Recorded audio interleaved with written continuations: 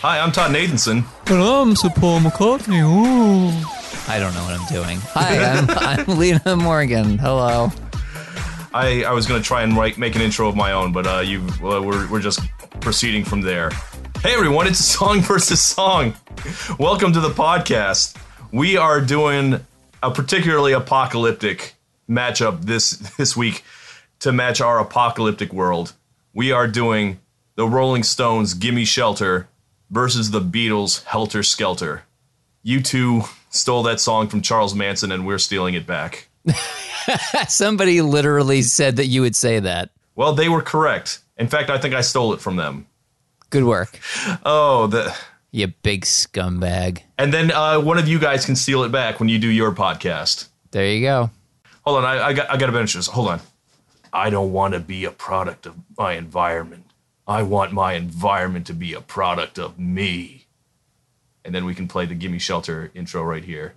Okay. You don't even know what I'm talking about, do you? Okay, Todd. What is that a reference to? What is it? It's the opening line of The Departed. Ah.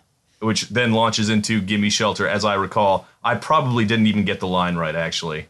Good. I'm glad that we could start off this episode on such a strong note. Yes. Certainly. Oh, man, I'm feeling good about this one already. It was going so great with my brilliant Paul McCartney impression, and then you blew it.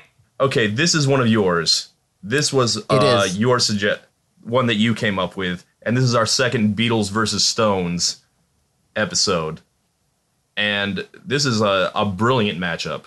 So congratulations to Lee and everyone. Everyone, I think what's interesting is that there were people that said that they felt the songs were so different that they didn't understand why they were paired up against each other. I don't see how the connection could be missed. They rhyme. The end. That's the reason. That's it. No, I think when I pitched it to you originally, it was that they're kind of inversions of each other, where Gimme Shelter is specifically about the state of the world and it's meant to be sort of socio-political, and then Helter Skelter isn't about really anything. But isn't it? But now it is. All right, well, I mean... And one is ominous and one is a headbanger. So they're sort of each other's equal opposite number, as the Beatles and the Stones often were. So that's the reason why I had originally pitched the two to you. Well, I mean, there are a couple major things. First off, it's a Beatles versus Stones matchup, and Beatles and Stones will always be matched against each other. Like, I will be very surprised if I ever come up with like a Beatles or a Stones matchup that is against someone else. But also, they are irrevocably tied to the insanity of the late 60s. They both have movies named after them about murder. They do. I think it's fun. The thing that makes this different from usual is that I think the common wisdom for a while was the Beatles did a thing. Wait 6 months. The Stones will do a thing. The most notable, I think, being Sgt. Pepper's, and then their Satanic Majesty's Request. Yeah, their whole psychedelic period, Ruby Tuesday, and She's a Rainbow, and all that stuff. Yes, I thought we'd start on something that will immediately raise people's ire. I had an important starting place for the episode as we were preparing to get started. I said, "Where do we begin?" And here's my starting place. There is a point in time, I don't remember if I said it publicly, but it was a thing that I said on Facebook that made people angry. And it was, if you're only going to You're making people... hard to believe. On Facebook angry, yeah. Can't imagine it. If you're only going to own one Beatles album, the White Album is the one to own. That was my statement. Spotify exists. You can listen to any of them at any time. But if you're going to physically own a copy of one and only one Beatles album, my opinion is that album should be the White Album, as Tommy Lee Jones and Men in Black would call it. And in point of fact, I do own the White Album on vinyl. It is not the only Beatles one that I own because I'm an old person, so of course. But it was the first one when we got the record player during COVID times. It was the first, I think, might have been the first album I even went out and bought, honestly. I mean, it's a White Album. I can't prove it's the White Album from here. Now, all I see is a white cover. Now, that could just be a blank record sleeve for all I know. Here's the follow-up statement that had occurred to me while I was researching this. If you're only going to buy one Rolling Stones album, one and only one, it's a greatest hits record. It's Hot Rocks 1964 to 1971. So here's my hot take, Todd. There are no truly great Rolling Stones albums. None. Every single Stones album has probably 2 great songs on it, and the rest are okay. War, children. It's just a shot away. I have heard this before. Really? Not from... Oh, I've heard that the Rolling Stones are a bad album artists. They're a singles artist. I've heard people say that before. Now, my rebuttal to that is Sticky Fingers. So here's the thing. Sticky Fingers is pretty good. It's the closest exception you're going to get. And if you as I did, just to sort of see what people's thoughts were, Google Rolling Stones albums ranked, you will find that most people doing rankings will put Sticky Fingers at number 1, almost uniformly. The only other one is Exile on Main Street, and that album is too long. That is says the guy promoting the White Album. Listen, but that's different. Like, I didn't say that it was their best album. I just said if you're only going to own one. To me, there's a distinction. Maybe that's splitting hairs, but I don't know that I would call it the best or even my favorite. I just think there's so much different stuff on it. It's such a weird record that that it's the one that I feel it must be owned. You certainly get the most bang for your buck with the White Album. It's their only double album that isn't a greatest hits, and it is weird. It is weird as hell. I would say that there is, in the White Album, 1.5, maybe, at most, of a great album. Like, there's one phenomenal 10 out of 10. There's 1.5, that's like a 8, 7.5, 8. A whole album, it does start to drag down. There's some real weird tracks. But I don't know, even with that said, the weird stuff kind of adds a weird flavor. I would say the White Album is my second favorite Beatles album. Like, for me, it's Abbey Road and then the White Album. And I certainly love, Revolver and Rubber Soul and everything else they've ever done. But the White Album kind of needs to be a mess, I feel like. Sure. It would be a lesser album if it were a better album, if it were a shorter album, if it were a tighter album. Yeah. So here's the thing. If it's an argument, which it's not, but just to get it out of the way, if the argument is between the White Album and Let It Bleed, it's the White Album over Let It Bleed. And it's not even close. It's not even a tiny bit close. They're not on the same planet. They're not in the same universe. There's 2 really great songs on Let It Bleed. And again, first and the last. Yeah, that's it. And that's the other crazy thing. Do you ever think about this? I think about it all the time. Gimme Shelter's an opening track. Does that feel like an opener to you? That's the last number on an album. That's the craziest shit I ever heard in my life. How did they not flip those 2? I don't know. Gimme Shelter's opening 2 measures, the opening riff, feels to me like it has to open something.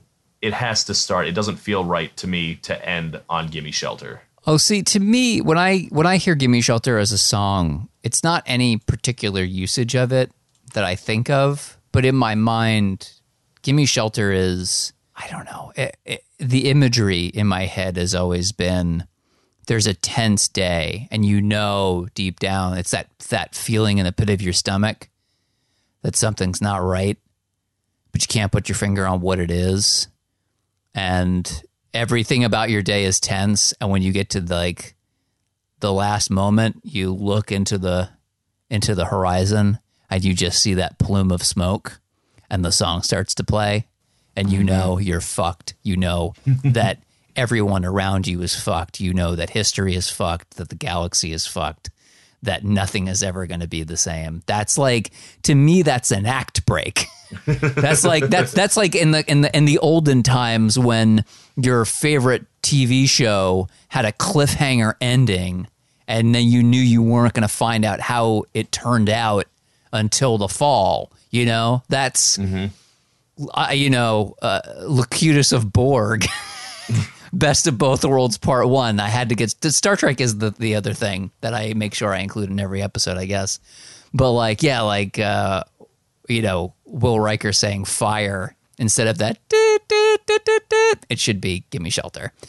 Because then you've got to wait 4 months or whatever it is to find out what the fuck is going to happen. And that's what it always felt like to me. It's brilliant. I mean, this is the other thing is that I don't think there's anybody on earth who's making the argument that Helter Skelter is the best Beatles song.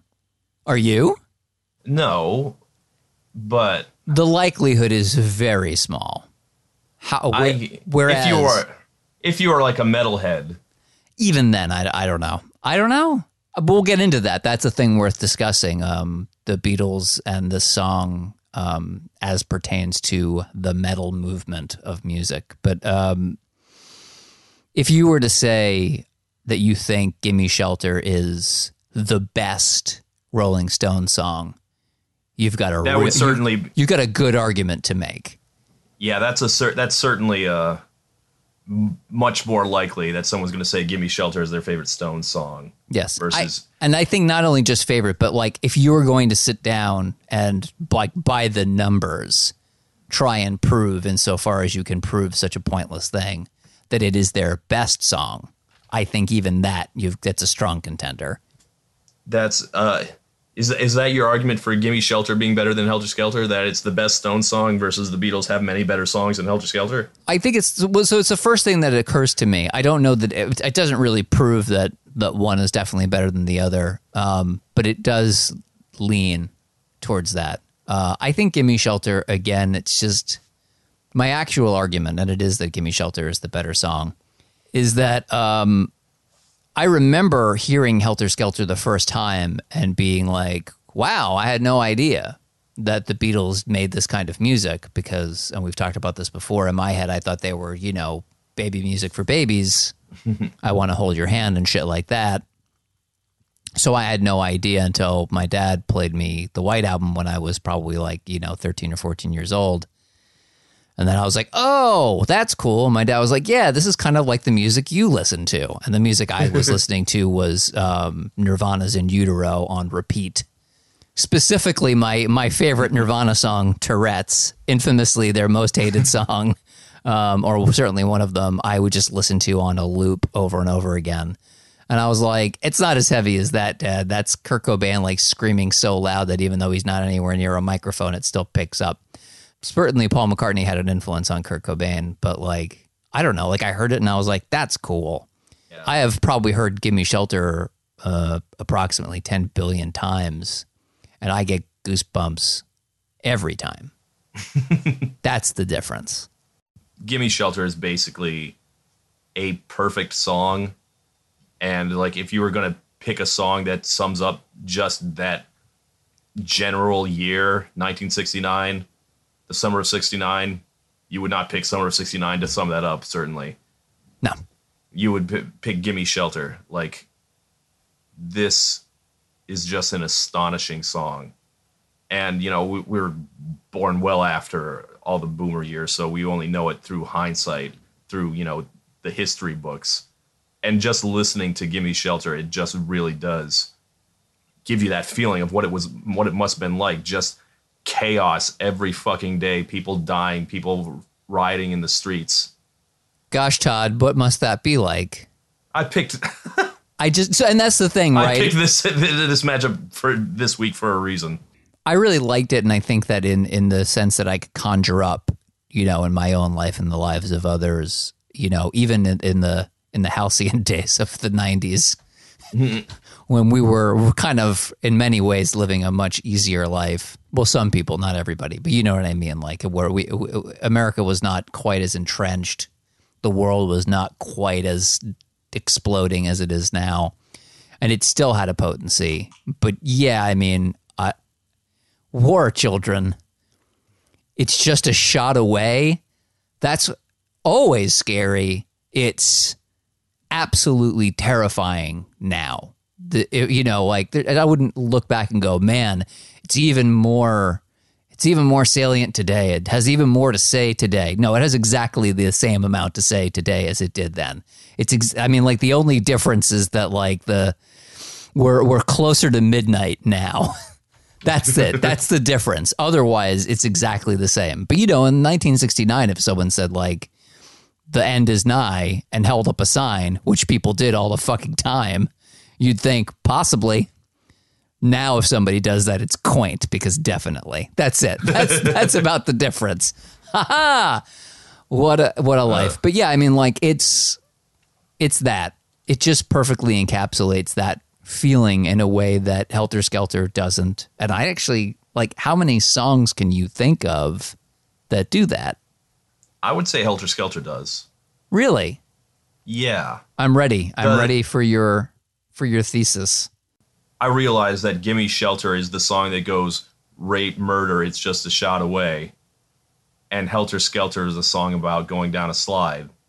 Just literally a slide. But I'm sure in 1968, Helter Skelter would have blown my fucking mind because that is a violent song. Yeah. We've talked about the thing that I usually compare Helter Skelter with, which is Rites of Spring. Right, that there was something. We have? Yeah, I think we've talked about this. So no, I don't know. I've never talked about Igor Stravinsky's The Rite of Spring before to you. No. Okay. Or to anybody. So you know how that was a little too complex musically for people, a little too discordant, a little too odd.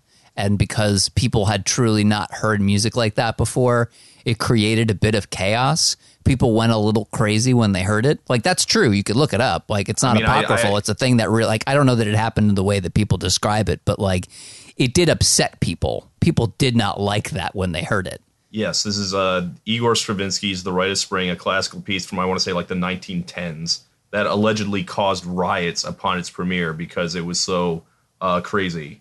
I'm not sure I've ever actually heard this classical piece. It's weird. And the thing about Helter Skelter, all right, the starting place. People make a lot of hay about how loud it is. That's certainly Paul McCartney's big riff, the thing he likes to talk about. That he had heard a song and was told that it was the loudest song. And I believe the song was I Can See for Miles by The Who. Believe that is the song that he was told. I don't know that he's ever actually said that's what it is, but I believe he has said it's I Can See for Miles and Miles by The Who. Right. So he had been told, and he was kind of impressed by that, the idea of it. And then he heard the song and thought, this actually seems pretty straight to me. I bet we could do better. That's a very funny thing to say when one band has Keith Moon on drums and the other one has Ringo Starr. Sure. And the other thing is that the Beatles had done feedback before. Feedback was a part of popular music, as was grungy, almost distortion dating back to the 1950s technically. And the Beatles, even in their poppier stuff, would have feedback. I Feel Fine has feedback. And as far as feedback and distortion, it was all over the place, right? The Stones had done it on Satisfaction, in fact. I was going to name a bunch of things, but since we're talking about the Rolling Stones had already done it. The thing that Paul did as far as sound is concerned and the way that he tried to sort of make the thing peak and make it loud was that he literally sat down in the studio and they made it as loud as they could. And then they mixed it down and then he put it back in and then said, crank it back up again. That was the idea. And that is not right. You're not supposed to do that. I mean, you're not supposed to do any of these things that have created the tones that people have come up with. But it does make it really distorted. But the other thing about it, the thing that always really came through to me was the cacophony of instruments and the way that the song will end and like it should be over and you think like, I've got a break. But no. And then it comes right back in again, just as you think that it's done. And it's that. But it's also the guitar, like, because most of it is just E, right? It's just that bottom E string going, bow, which is awful. It's terrible. It's so stressful when you hear it. It's wonderful. It's fantastic because it is eliciting an emotion, but it's eliciting an emotion from a very reptile brain place. There's something that's so pure id about Helter Skelter. And I think it is the chaos, all the other instruments that come through, the screaming. It sounds like I'm going to die, you're going to die. Maybe we're all already dead. Is this hell? I kind of like it, but also my brain is unhappy. and that's it. It's a mixture of things. The noise is part of it, right? Like I don't want to deny the loudness of it, the distortion of it. But there were lots of songs that had distortion and feedback and stuff like that preceded it that didn't make people crazy. But I think Helter Skelter kind of did, I mean, as evidenced by the fact that it's sort of, like that's the theme song of the Manson family Christmas, So if you're wondering, like, what part do I think that song actually plays in any appreciable way beyond Charles Manson just wasn't well, I think it's that it's a song that is upsetting to listen to. Like there's just the primordial ooze from within comes out and howls at the fucking moon when you hear that song. Gimme Shelter is a song of dread, I would call it. Like you got a bad feeling down in your gut. The word is ominous. It's an ominous song. Helter Skelter is not an ominous song because whatever it's about, whatever terrible thing it's about is happening right now when you listen to it. And you see like footage of like riots and stuff from the late 60s. And in my brain, the song that's playing in the background is Helter Skelter. Like that's the song I hear when I see like the fights and the police beatings and stuff like that. Also possibly Communication Breakdown by Led Zeppelin. Sometimes I hear that in my head also. Fair enough. I think that there's a specific part of Helter Skelter that when I look at Chaos, I hear, because it's not like Paul going like, when I get to the bottom of the it's not that. It's that horn, that like the weird drumming, like the blisters on my fingers, all that stuff, like that, like that. That part is what I think of. Like if you're looking at like riots in the streets, if you're looking at like cops coming in and beating protesters or whatever it is, like that's the part for me. No other part of the song makes me feel that way. It's just that part, that little segment, that little minute or two. For me, it's like the la la la la's that in the background, and there's like those have no right to be there. The little background harmonies that the Beatles do. Like if any other band besides the Beatles had come up with this song, that part wouldn't be there. And that part just makes me feel like I'm going insane. Yeah, I think, you know what, that's been tempered for me because the La-Las paired with something that's not right was done better, in my opinion, on that album with my personal favorite Beatles song, period, Happiness is a Warm Gun. Remind me, what part do they la-la? Oh, actually, I guess maybe they don't. Yeah, I guess it's more like bang, bang, shoot, shoot. Shoot. Yeah, it certainly works in the same way, yes. It does, and that comes earlier in the album. That's like side A. It's the end of side A. I think that because that's on there, but by the time Helter Skelter rolls around, I don't want to say it's entirely been there, done that, but it does temper it a little bit for me. The funny thing about Helter Skelter is that if Paul had not been inspired to write the heaviest song he would ever write in his entire life, I can imagine... Except for Temporary Secretary. Except for Temporary Secretary, yes. Let's just be clear. But, someone said that in the comments. Good. Good. But I can imagine, like, if Paul was in a different mood when he wrote Helter Skelter, it would be like another happy psychedelic Beatles tune. It would be like Hello Goodbye or something like that. Well, as a point of fact, and I didn't, it's so interesting to live in a time where you can just know these things instantly. But, when they were putting out the Beatles anthology in like 95 or whatever it was, I remember when they got around to, I think it was the third one of those. It was either the second or the third. But they put out the original cut, the first demo of Helter Skelter. And it's this like bluesy track, very slow. It's like 6 minutes long. It's like, do you, don't you want me to love you? Doom, doom, boom, boom, boom. Coming down fast, but a miles above you. Like, that's it. That's what it sounds like. Yeah, I'm looking it up right now, and wow, what is this? Totally different. Completely different. It's so different almost that when Paul McCartney tells the story of how the song became what it is, I'm like, are you lying? Did you make this up? Because the original version doesn't sound anything like he was trying to be the loudest loud in Loudsville. No, it doesn't. It's fascinating. Yeah, this I'm listening to it now. It's 12 minutes long. It's terrible. They're just jamming. It's not good. I can't. I cannot get through that. I've done it like once or twice, but it's not. I can't enjoy that. That's too much for me. It's too much sandwich Dagwood.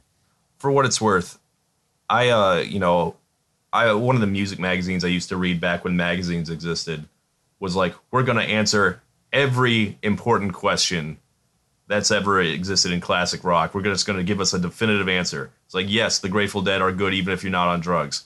And Beatles and Stones, like, who's a better band, Beatles or Stones? And we're going to answer it right now. And they came to the conclusion that if the Beatles had wanted to be the Stones, they could have. If they wanted to be like the bad boys of rock and roll, they could have done it just as well as Mick and Keith, because they could do fucking anything. I think Helter Skelter is like the ultimate proof of that. Yeah, and I think also if you're talking about rhythm and blues and stuff like that, even though most people don't really like Let It Be as much as they like certain other albums, you can hear that element on that record quite a bit. Like if you're specifically talking about the rhythm and blues stuff of the Rolling Stones, like can the Beatles do that? The answer is, yeah, they could do it. They could do it just fine. Like the thing we were talking earlier about how the Rolling Stones kind of, in a way, tried to sort of follow up Sgt. Pepper's with Satanic Majesty's Request. Yeah, that one. That was sort of the sign that like that was a little above their pay grade. Yeah, that's the Rolling Stones probably couldn't be the Beatles if they tried to, and they did try to apparently. But could the Beatles ever make their own Gimme Shelter? There's only one of those. Well, that's true, but the thing about that song, as I know for a fact, came up quite a bit in the comments, and you can feel free to read those at the appropriate hour, is that it's not really, I mean, it's a great song. I think everybody does a great job, but there is a person who is the reason why that song has taken over the edge and becomes as legendary and as unimitatable as it is.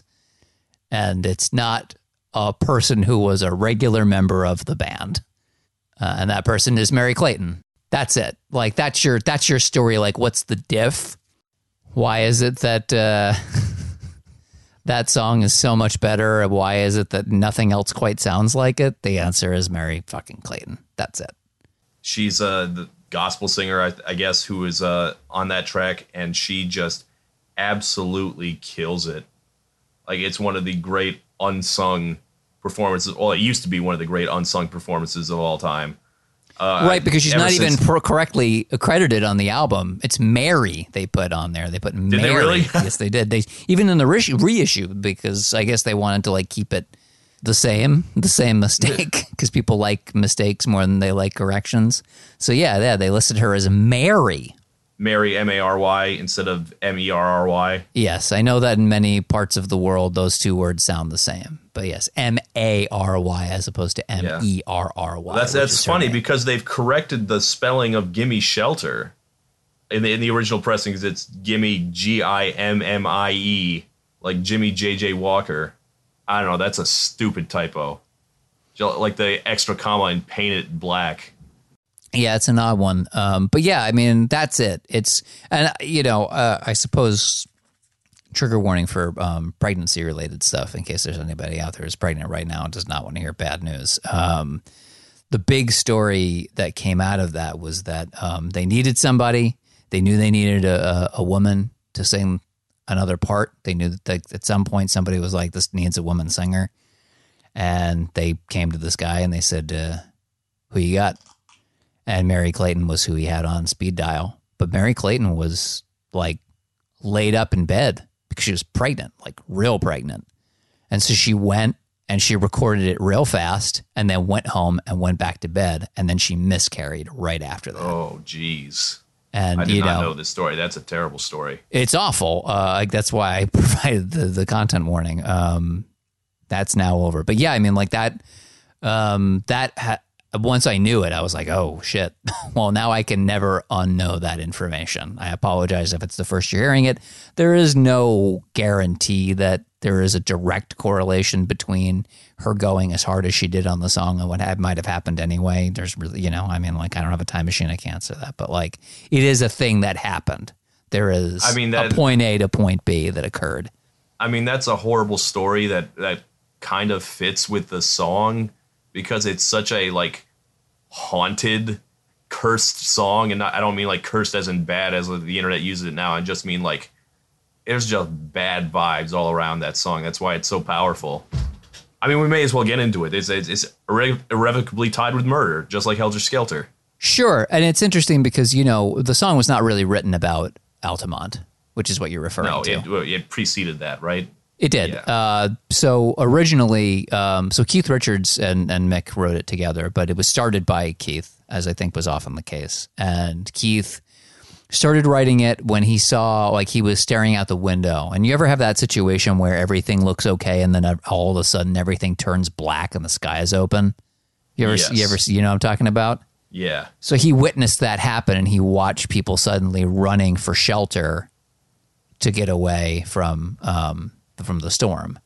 And so it was a very literal, like, give me shelter. And then also his girlfriend at the time was off, like, where, like, he was alone and Mick and Keith's girlfriend were off doing stuff together and Keith was feeling kind of jealous. And so that was a part of the song. And then, by the time Mick came in and they started writing about everything else, it also just became about, just in general, like the revolutionary upheaval that was happening at the time. It was about Vietnam. Why it's about all that stuff kind of got pulled into it. So it's just a perfect storm of things. But Altamont, which it is now irrevocably connected with because of the documentary Give Me Shelter, which was all about that tour, which starts great. And then they had this idea, if you don't know, that they were going to have a free concert at Altamont. Woodstock on the West Coast. So the story, which is kind of interesting, and I don't know how, I mean, look it up on the internet. I suppose everything's easily knowable, but I don't know how, like, just off the top of people's heads. It wasn't the Stones' fault, per se, although there's some debate. This is just like with the last time there was, you remember that Woodstock, that late 90s Woodstock, where people would argue who was to blame? So there was a very particular party that was involved at Altamont, a group of motorcyclists, and the Hells Angels. And there was a specific party there who was very pro the Hells Angels. That was the Grateful Dead. The Grateful Dead considered Hells Angels to be like these honorable fighters for freedom, that they had a strong and noble spirit. And then the truth of that wound up being not the truth, incorrect. They were wrong. Yes. And what they did was they looked out and they saw what was happening, And do you know what the Grateful Dead did? They got on a helicopter and left. So no music fucking played until the Stones came out, right? There was no live music. There was supposed to be the Dead, I believe. And then so there was like an hour and a half. There were the Dead eventually. Yikes, man. Yikes. Man. Boy, oof. But yeah, like it stirs stuff up. But if you ask, like the reps for the Grateful Dead, the answer is the name of the fucking album that the Rolling Stones were touring with was Let It Bleed. What the hell did they think was going to happen? And it's like, I'm not sure that really holds. That is if you're looking at the latter day Woodstock, don't you really mostly blame the planners? You know, it's not that none of the artists have anything to contribute, but like it doesn't start with the Rolling Stones creating an album called Let It Bleed. It starts with somebody invited the Hells Angels, who were literal hell on wheels, and things started to spiral out of control very quickly, and then the Dead left, and it made them even angrier, and then things just fell apart. Yeah, I've seen that documentary. I don't really remember much of it, but like it starts going bad like right away. Yeah, they try to. They're playing like, "Please allow me to introduce myself." Oh, God. Which is really horrifying that's the song, and there's like all like fighting and panic, and like a dog comes up on stage, and it's bizarre. I mean, it's singularly like one of those moments, like prior to Latter Day Woodstock, it was like the one that people think of, like chaos at a concert. That was like the one. Altamont's what people think of. Now, there are other ones. There are even, there's more like people freaking out and being upset even in the present day where stuff happens, like fire festivals. Yeah, we're still like having fan crushes and people dying at concerts. Sure. But Altamont was like it. Altamont was like really sort of stood out as like a solitary thing. And as a result, because the documentary was called Gimme Shelter, people now just associate the song with that. Yeah, it's concretely tied to, actual tragedy, actual people dying, just like Helter Skelter is. Yeah. After the fact. And like, again, like I think to your point, you can see that like there's something almost, it's almost like, the world isn't a narrative, but if it were, it would be like you could see the strings. You could see somebody writing the story of the history of humanity there in a moment, almost as though there was some sort of higher power that came in and like held the till or like said, let there be blood, Yeah. Well, there are many, many writers who have held both these incidents, the Manson family and Altamont, as the death of the 60s, which, I mean, nothing's ever quite that simple, but the 60s don't end on a very happy note. They don't. I think, so, the thing I said to you earlier, which is that Helter Skelter is not really the birthplace of heavy metal, because it's not the birthplace of distortion. It's not the birthplace of feedback. It's not the birthplace of noise rock. But everybody knows the Beatles. And so once it becomes mainstream, that makes it so that people who otherwise would not have necessarily heard those sounds now, of course, will hear them, Yeah. Lots of people, I'm sure, were listening to like the Kinks and the Who and stuff like that, but nobody was the Yardbirds, stuff like that. I mean, Jimi Hendrix, Are You Experienced comes out in 1967, but were any of those people as listened to, as held up on a pedestal as Paul McCartney? No. At the time, no, absolutely not.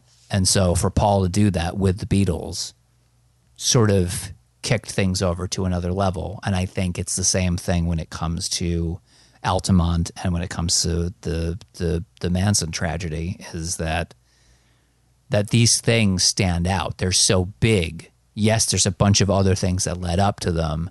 Everybody knows about those two. Not everybody knows all of the things that led up. The thing about Helter Skelter and its like influence is I feel like the metalheads like connecting themselves to like the greatest band ever. Like, yes, we are part of this lineage. Like we and the Beatles are, we're exactly the same. Do And, they? like, I guess in my I don't know, mind, they- they you know, it's metal's so anti-establishment. I mean, remember Well, many metal bands have taken it. the metalheads and the punks hated each other, notoriously hated each other. The two most anti-establishment genres for a while hated That's each other. so weird. Yeah, Yeah, I mean, I'm- you know who was partly responsible for the Olive Branch doesn't make any sense because she was such a lunatic, but Wendy O. Williams from the Plasmatics was sort of the meeting place in between metal and punk. This is a whole, maybe at some point we'll do a Plasmatics episode, but like, I don't know any Plasmatic songs. oh man, that's a Wendy O. Williams is just a fascinating individual. At some point, we should do an episode about her, about either something from her solo career or something with the Plasmatics. I'd have to think about who we'd even pair them up against. But anyway, yeah, I guess I could see that some metalheads would want a little bit of that, good It Beatles sounds connection. much more like a punk song to me than a metal song, honestly. Helter Skelter. Yeah.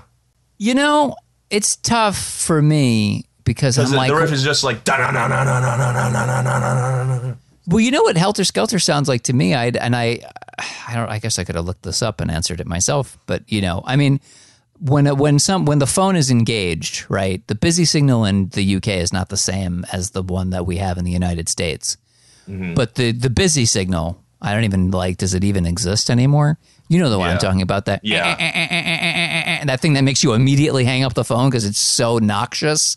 Yes. That's what the beginning of Helter Skelter sounds like to me. That's correct. Like, No, it's fun to play on piano, I can tell you that much, because it's just, you just need two notes. It's the E and the D.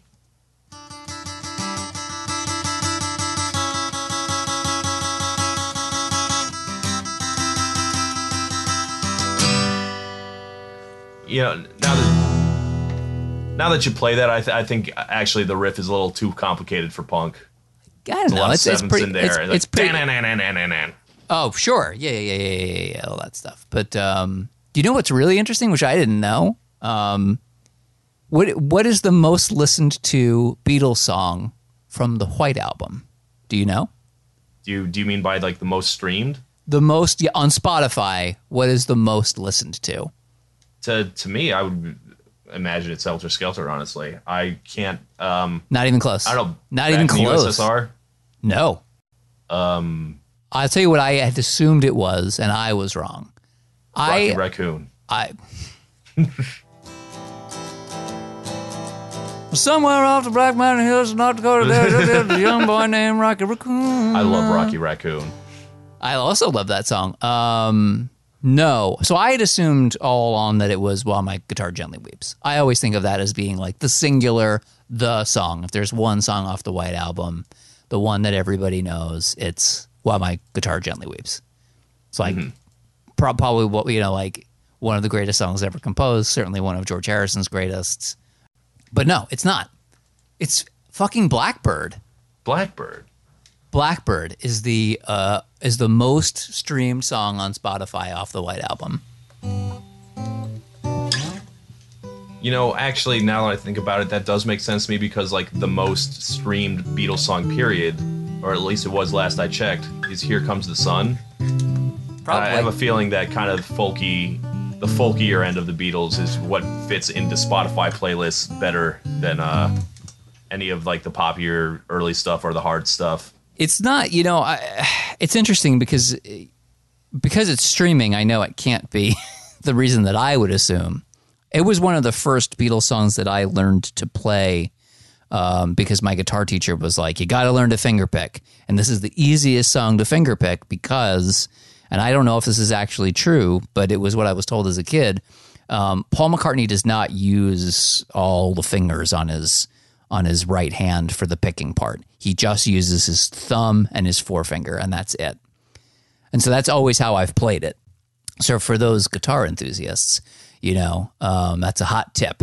You should try playing that. And supposedly the reason why he did that was so that like all the lower notes, when he would hit them, they would sound especially like bassy because he's using his thumb. You know, he's using his thumb more than people normally do when they fingerpick. Supposedly, this is what my guitar teacher told me when I was 12. some 10 billion and 6 years ago.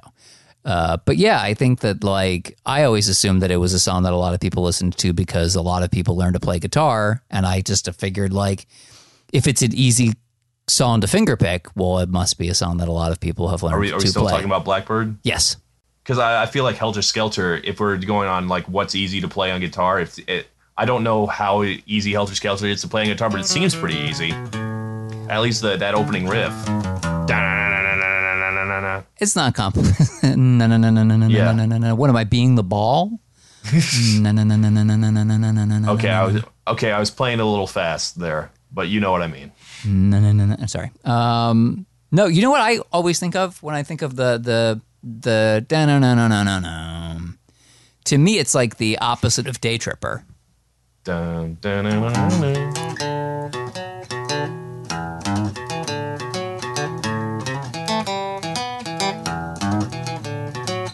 Anyway.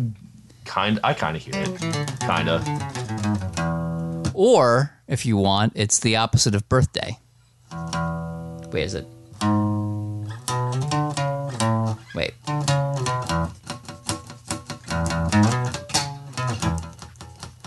Yeah, they're similar. I don't know. I guess it's just that what I'm trying to say is that Helter Skelter, for the one way in which I find that it does sound very chaotic, when it disappears and then comes back and there's just all this, I was going to say rattle and hum, but that...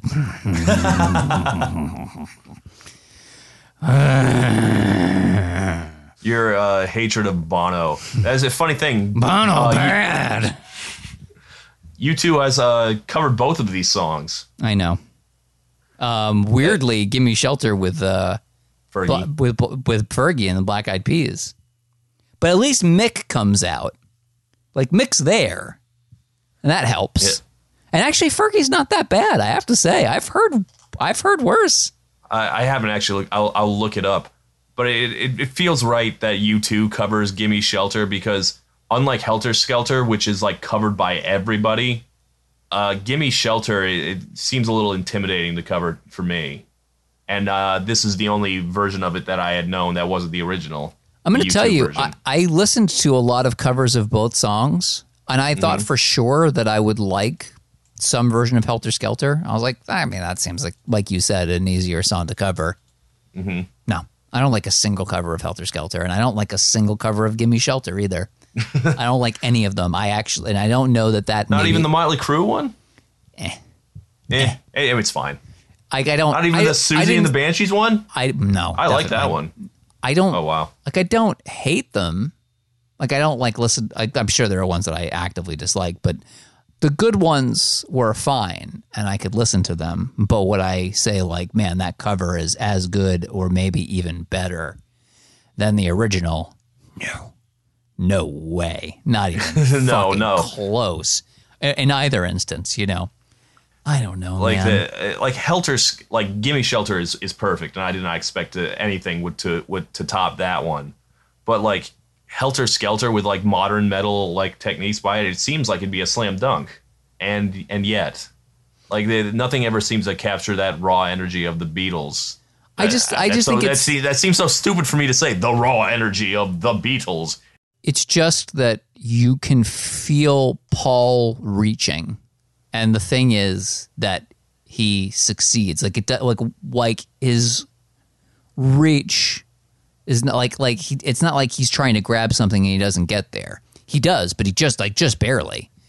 Right? Like you really feel like he's done something he's never ever done before. I don't listen to any other version of Helter Skelter and think, gosh, this is bring something to it that's like so unique to the artist, so unique to the song, so unique to music. And that's the difference. And again, I don't know, Gimme Shelter is just like, it's Merry Clayton in large part. And then the reason why it's still the better of the two songs is just that it has I don't know, it just scares the hell out of me. Like I listen to that song and I can listen to it. I can listen to Helter Skelter any old time and I'll be okay. But like when I listen to Helter Skelter, I have to like go and like, I don't know, fucking bliss out, like eat like a weed cookie or I don't know, like watch a sitcom, veg out. But when I listen to it, it sets me on edge and it makes me worried, you know, especially the end, like just the way that it builds and builds and builds. But the world could end today. And that song makes it sound like it will. And that's fucking scary. So I love it, but like it's just, I don't know. I can't think of a lot of songs that are just instinctively that powerful. Like it's not just id. Like Helter Skelter just hits the id.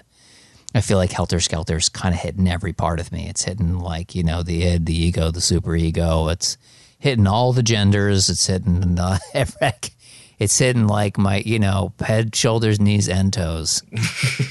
It's really got me. I love Helter Skelter. I think it's an amazing song. I think ultimately it's a little undercut by the fact that Paul McCartney is Paul McCartney. He's a very silly man. Woo! And it's a song about to slide and going down it, and you know, I mean, it's about the complexity of sexual relationships too. You know, I mean, like it's in the sauce. It's not like you can't get something out of it. But John Lennon, I think, even pretty famously said that he thought it was comical that people would try and like come up with like deep meanings for their songs, and he was like, "We're just idiots." We're not talking like, you know, like Lucy and the Sky with Diamonds. People still think is about LSD, and he's like, "We're not that smart. I'm sorry." Yeah, like there is a lot of subtext to Helter Skelter with all the stuff that was going in the background, and unfortunately the Manson stuff that happened later. But you can absolutely tell, like that wasn't intentional. No, that wasn't something they baked into it on purpose. But neither was Rite of Spring, right? Nobody made Rite of Spring and go like, this will make them riot in the streets and like rend the flesh from their own bones and shit, you know? They won't, like, I don't think anybody wrote that being like, this is the one. That's like, you know, like that, the idea of like a joke that's so funny that someone will laugh themselves to death. Like, I don't think anybody sets out to do that. But like there's like a Twilight Zone like element to Helter Skelter, which is kind of interesting. So I think it's time for 3 questions. Yep, I said that this would be a short episode, and I fucking lied. Here we go. 4 questions. After we talk about a whole lot of everything, we try and focus it all up with these series of questions. Deep, meaningful, powerful, and potent questions. Question number 1. One of these songs is going to disappear. Poof, gone. Bye-bye. And the other one is going to linger in the memory of humankind forever. Forever. Which is the song, Todd, for the culture that has to stay? Oh, boy. I don't know. Like, the world would be so much worse without either of these songs. I want to say Helter Skelter because there's no song like that in the Beatles canon. And, like, the Beatles have such a large shadow.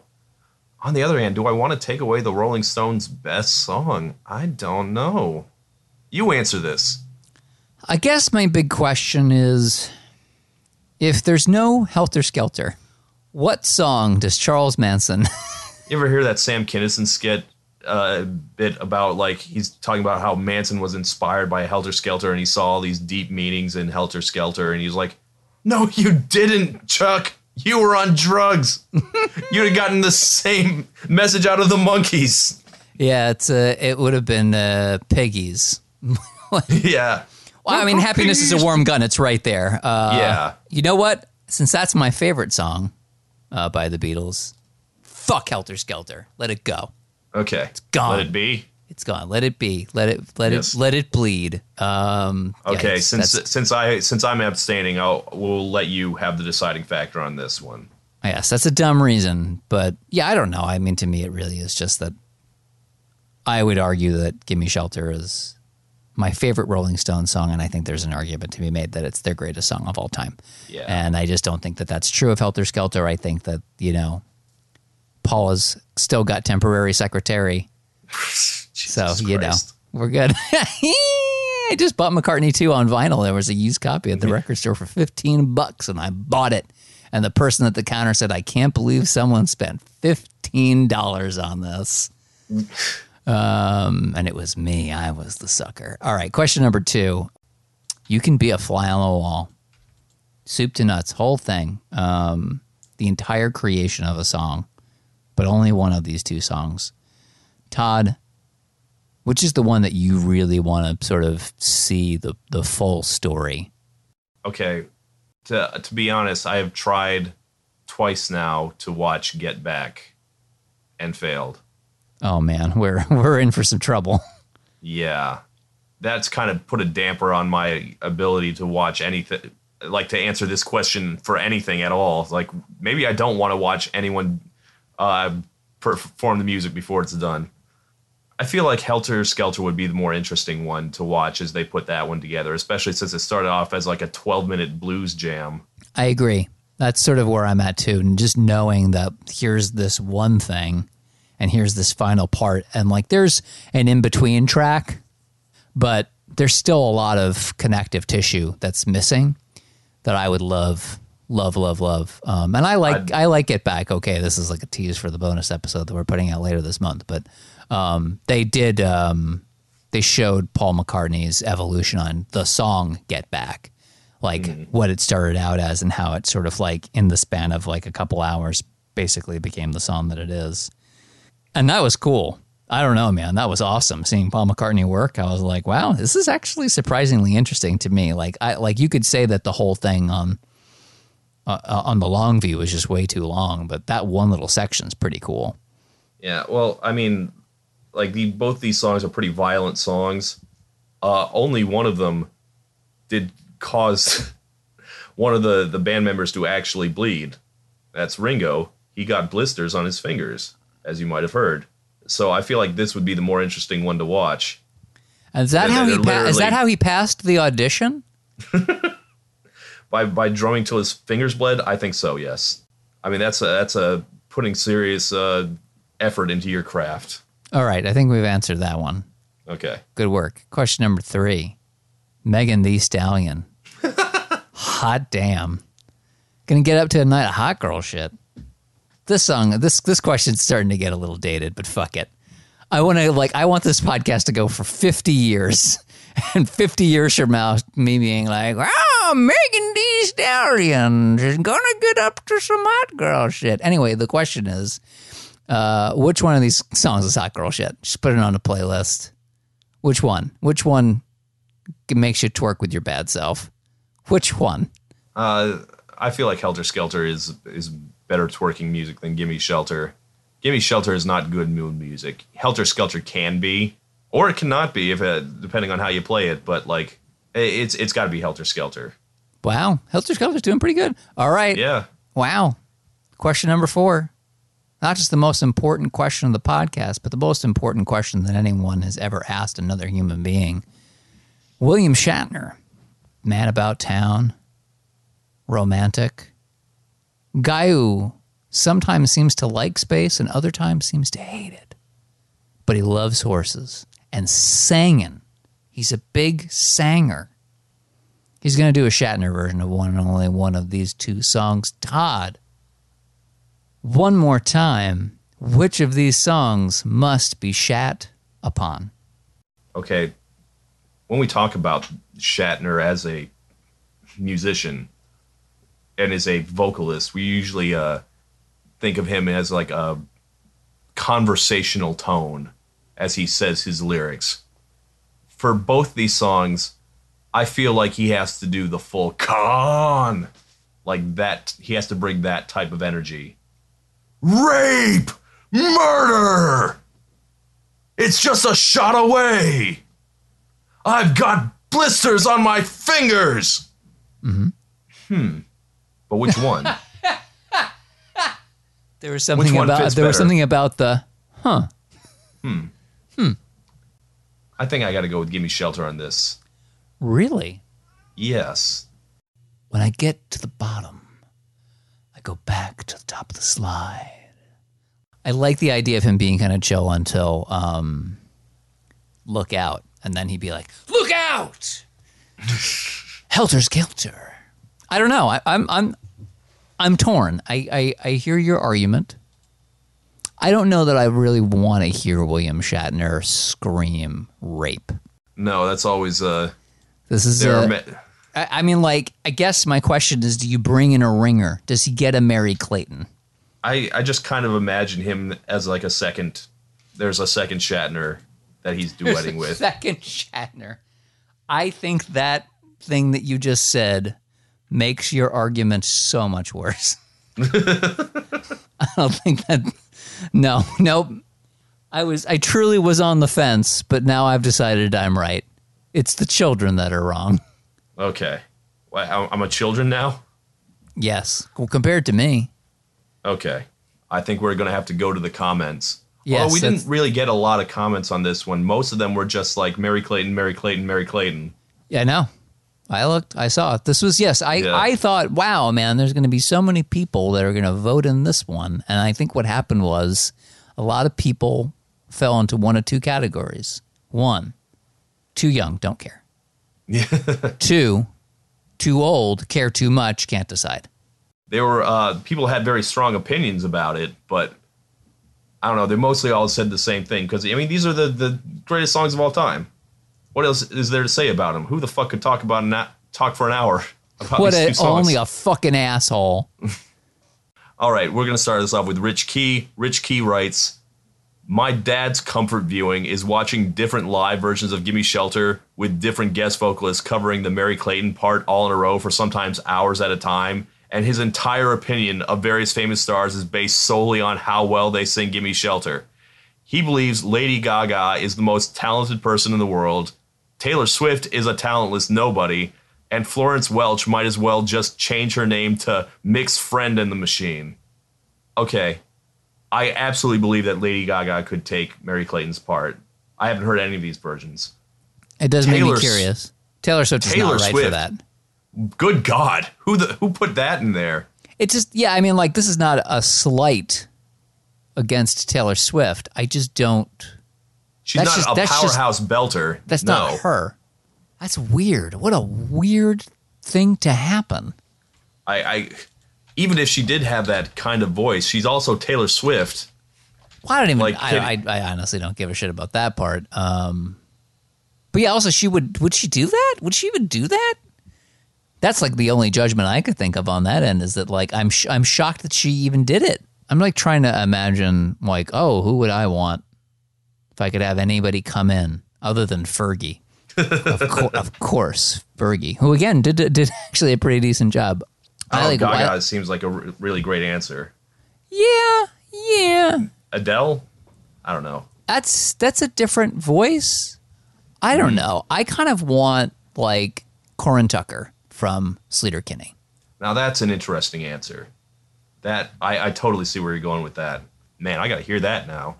What? I mean, Mick's still alive. He's never going to die. Why would you court chaos in this way? You, Todd Stradamus, don't say these things. It's just a shot away. Oh no! You're a bad person and you should feel bad. Yeah. Yeah, I mean, that would be cool. I would love that. I would love to see her come in and do it. She's a really great she's a great singer. I had another like completely bizarre answer that no one but me would even like know who it is. Remember that there was that period in when I used to watch NBC's The Voice? So like I used to watch that show religiously. I just kind of got into the mode where I would just watch it all the time. And they had this woman come on. Her name was Kimberly Nicole. And she did like a really great, I think it was like a rendition of like House of the Rising Sun or something like that. And I always thought she just lent herself very well to songs. So like that's like my weird vocal competition on a major network answer. Is Kim Nicky from like 10 years ago or whatever, not 10, but probably like 7 years ago from NBC's The Voice. That's the weirdest answer I'll ever give. Those are my two. All right. Liz Loves You writes, putting this into as much Gen Z terms as I can as a baby of the new millennium, Helter Skelter simply slaps infinitely harder in the whip, and Gimme Shelter doesn't even bang nor slap, it barely goes. Gimme Shelter both bangs and slaps, and it definitely goes. I don't understand what any of this means. Help. I've fallen, and I can't get up. Help. I need somebody, not you. All right. With your slapping and your bopping and your going. Christian Reiswig writes, others are going to justly run with the helter-skelter invented punk angle, but an underrated part of this song's contribution to punk is how god-awful John Lennon's bass playing is on this song. Is that true? Did John Lennon play bass on this? Because he doesn't usually. I'd have to double check the math on that. You know, some of these songs, there are stories about supposedly who played what, and it's not always answered. Like a lot, and in particular, the White Album is a big, wide open field of like what really happened there, because it was during this time when like Ringo quit and everybody was doing things so separately. So it's kind of hard to say like who was doing what instrument were they actually playing. So I'd have to double check it. It could be. That does seem right, because Paul was he's considered one of the greatest bass players of all time.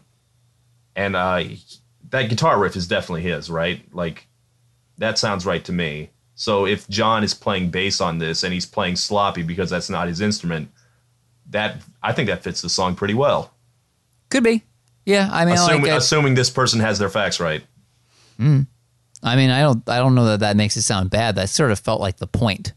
Yeah, exactly. That's what I mean. Like, sure. With purpose. Yeah, no, it definitely isn't. I don't think it's Paul, because Paul does the walking bass line. Yeah. Right? He likes to take that bass for a walk. Yeah, he does the he was a Motown type bass player. That's who he was emulating. Yeah. I mean, like, you know what? The reason why I'd say I think that's right is because you know the song All My Lovin'? Yeah. So you know guitar part? You ever listened to it? It's John playing the guitar, and like he's like chunking real fast. He's going like and it's really like, it's like, I don't know how his arm didn't fall off. But there's something about that intensity with which he's playing that actually weirdly kind of links up with Helter Skelter. So I believe it. Could be. Possibly. All right. Last one. Jeremy Hanna writes, Helter Skelter or Gimme Shelter? That's the choice that we've been dealt here. Both are great and make me swelter, and when I hear them, I've got to welter. But I've heard better versions of Helter Skelter. In Across the Universe, I really felt her. So while I'd say they're both a belter, my vote goes to Gimme Shelter. I don't know if that's a good poem or not, but I'm impressed by the effort. Thank you, Jeremy. Thank you very much. All right. Thanks. Okay. So what's left? It's just the results, right? Could be. Could just be that we've reached the results. I mean, we all knew how this was going to play out. Did we? Yes. I don't think we knew that at all. There was absolutely no chance that Helter Skelter was winning this. Never. In a million years, it was never going to win. Gimme Shelter is too good. It's too good. It's okay. So if you're going with a decisive Gimme Shelter, give me a point spread here. I'm going to say it's a 65-35. 65-35. All right, that'd be a pretty solid win. For a total of 447 votes to 259, that's a 63-37 split for Gimme Shelter. You were almost like right on the dot. Yeah? Yeah, I mean, okay, yeah, there was no way Gimme Shelter was going to lose. Like, there are very few songs I could put up against Gimme Shelter that would lose. I put up Helter Skelter by the Beatles. That's a great fucking song. Wouldn't deny it. It is a great song. I will listen to it. I've listened to it about a billion times before, and if I live to see another day, I'll listen to it a billion more. But ain't nothing fucking touches Gimme Shelter. It's just it. If you told me it was the greatest song ever written, I might even say you're right. That's how good it is. All right. Well, that was our show. Thank you so much for listening. If you want to support us, we have a Patreon. You can donate $1 to that. Any amount of money that you give to us, you will get our bonus episode. This month we are doing Get Back, and then we won't talk about any Beatles for a while. Someone said that we're never allowed to talk about the Beatles again, and I regret to inform you that I am so old now that I assume that people just think I'm a boomer. So we're always going to talk about them some more, but we will take I think a nice solid break. Yeah, well, it's not our fault that they voted for 2 Beatles movies in a row. That is just how it shook out. But also remember the big thing is that $1 not only gets you the current month's episode, but it gets you the entire backlog of bonus episodes. So it's not that you're just getting one thing. Like at this point, we've got, I couldn't even guess, a lot of bonus episodes that you could get for the low price of $1. I mean, we've been doing this since like 2019, so that's quite a lot of episodes. Yeah, it's a real like old lady in Titanic.gif. If you don't want to do that, just let the people know what a great podcast. Give us a nice review on iTunes. Tell your friends about us. Promote us on Twitter. We appreciate it. Lena, are you ready for the next episode? I have never been less ready than I am right now. Well, I mean, like we were covering some heavy stuff this time, so we're going to do our next one is going to be a lot lighter. We are doing Fountains of Wayne's Stacy's Mom versus Bowling for Soup's 1985. Dumb. I truly hope that this will open us up to the boppy punk ska era of the 90s. That's what I really want. All right, well, this is what we're doing for the time being. That's going to be in the next one. Get ready to vote for that one, everyone. Thanks for listening. Bye.